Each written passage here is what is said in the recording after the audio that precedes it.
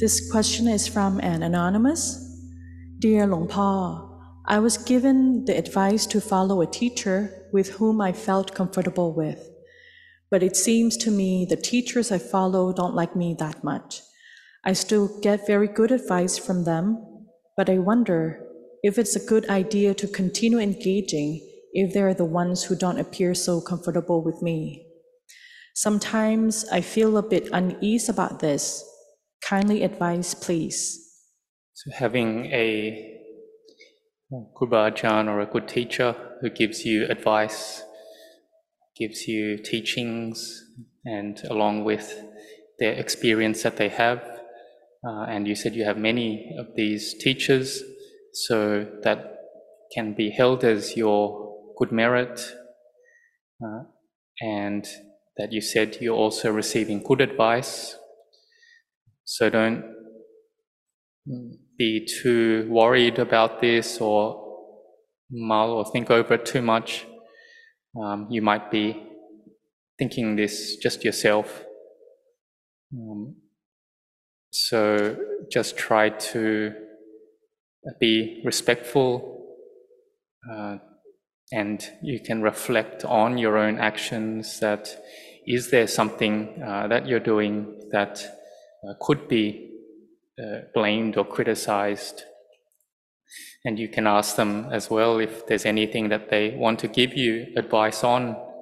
May they advise us, and you'll try to then follow accordingly and consider and reflect on that advice, because you've taken them as your teacher, your Ajahn. For monks, they take up a teacher, Kruba Ajahn, who gives them teachings, and the relationship there is like a father and a son, or like a teacher and disciple. And so they will have then that high level of respect towards their teacher, and also practice accordingly with them. And so that is then all good. They'll get all good things, and it's a great blessing as well for them. So you don't need to find any other teacher because they're giving you good advice and good teachings. So just keep continuing on to practice and keep training your mind well, and don't think or dwell too much on it. This question is from Minvi, Australia. When I'm doing breath meditation, my mindfulness is on the tip of my nose. At the same time, I use the mantra Bud on the in-breath and Do on the out-breath.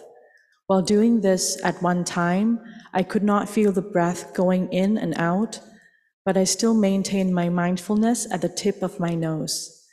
As soon as I became aware that I could not feel the breath going in and out, the breathing returned slowly, but it was very fine and subtle. My question is, how should I proceed in this situation? So how you're practicing is correct, that you have mindfulness with the breath, the in-breath Bud, the out-breath To, and your awareness or mindfulness at the tip of the nose, so that is correct. And that you establishing your mindfulness well, so that is correct. And the Buddho, the meditation word, may disappear without your intention to let it go. The mind becomes more peaceful, the breath is becoming more refined, and ultimately there'll be no more feeling of the breath in your awareness. The mind will be peaceful, or this is the mind that is peaceful. The body may be very light, it feels like it's floating maybe in the air, and the mind is starting to have peace arise. There may be then feelings of rapture, bliss arising, and if it's greater than this, then the mind may become very still without any thinking at all. Buddho will be gone, the breath will be gone from one's awareness. And don't be surprised when this happens. It's still there, the breath is still there. If it wasn't there, you wouldn't be able to live. And so that you said that it only happened for a little while is because the peace is still small, and so then the awareness will come back. So you can also at that point contemplate or use vipassana, contemplating that the breath just enters, stays for a little while, and then ceases. Or going to contemplate the body as being the four great elements, that when it comes together, it's taken as a self, and when it breaks apart, then it's not self. So one can contemplate like that, and then go back to the breath, Put with the in-breath, toe with the out-breath. Just keep doing it until you're experienced and skilled at it, and then the peace will arise much more easily. So try to put in effort to do this. This is the mind becoming peaceful, and so when there is this peace arising, don't have doubts about it. The breath may be gone, and then you doubt, or the Buddho may disappear, and you doubt. So you don't need to just keep reciting Buddho, Buddho. It's not because Buddho is there to aid you. So Buddho is a meditation method. We call Buddhanusati and Anapanasati together. But if the Buddho disappears, the mental repetition, it disappears, then it's become Buddho within one's heart, because it's the full rule. It's like the one who knows there within the heart. That's the meaning of Buddho. So then until one keeps practicing, and then the breath is just let go by itself or outside of one's awareness. And there's just peacefulness, and the body and mind may be very light. And so just keep continuing on practicing like this. It's the correct method, and anumodana with your efforts. This question is from Kun Anushka, Australia. As Luang Por instructed yesterday, I have contemplated the body and the four elements arising and ceasing. During today's, which is day 2, morning Dhamma talk, as I continue the meditation, a very clear nimitta appeared. It was a flying duck being shot by someone. The injury the duck endured in flight was visibly seen. Suddenly, an understanding arose that death was the ceasing of the elements. Death was just that.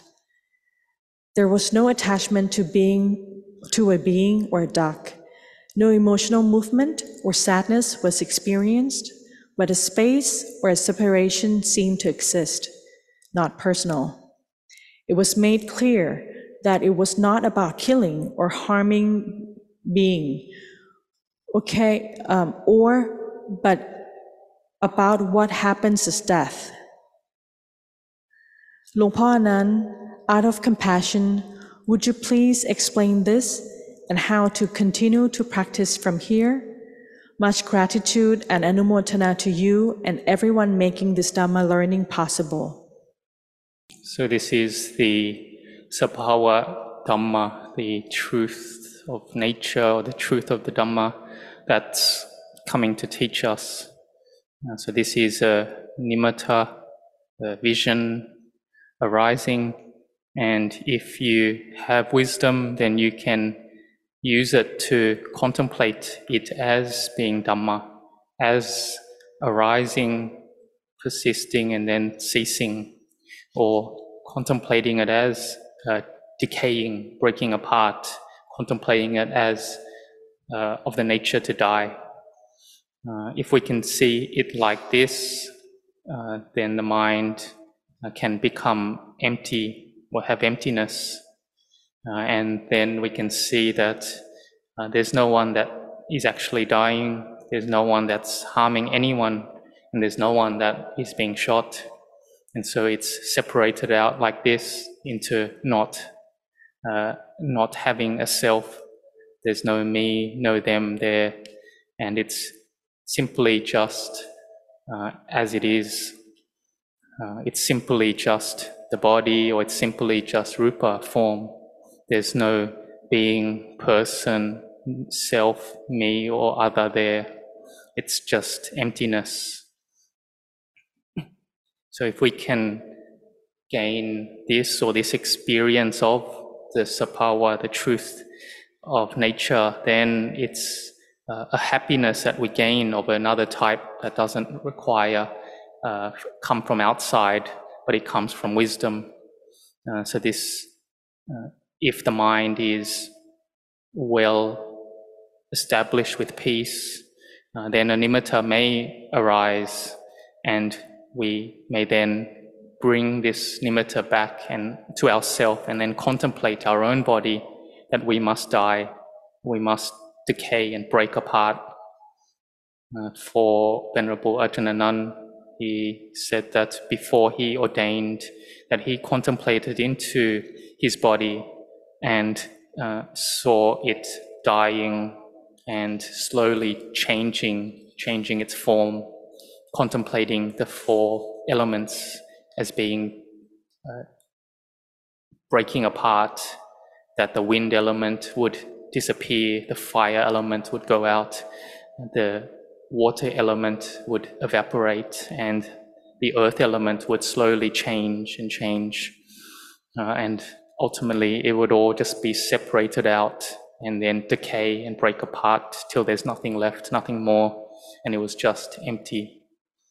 So if you can contemplate like this, then the mind gains inner ease more and more. So that was coming from thinking or contemplating, reflecting, but leading to wisdom to arise and leading to inner peace. So this was a wisdom that came from bhavana, from meditation or developing the mind, which was an insight that was clearer than in the past. So just keep going on, keep doing it and practicing this way. You keep developing your method to make the mind tranquil and peaceful, and contemplate into arising, persisting and ceasing of these four elements of rupa and nama, materiality, mentality. And then this is the path to see the Dhamma.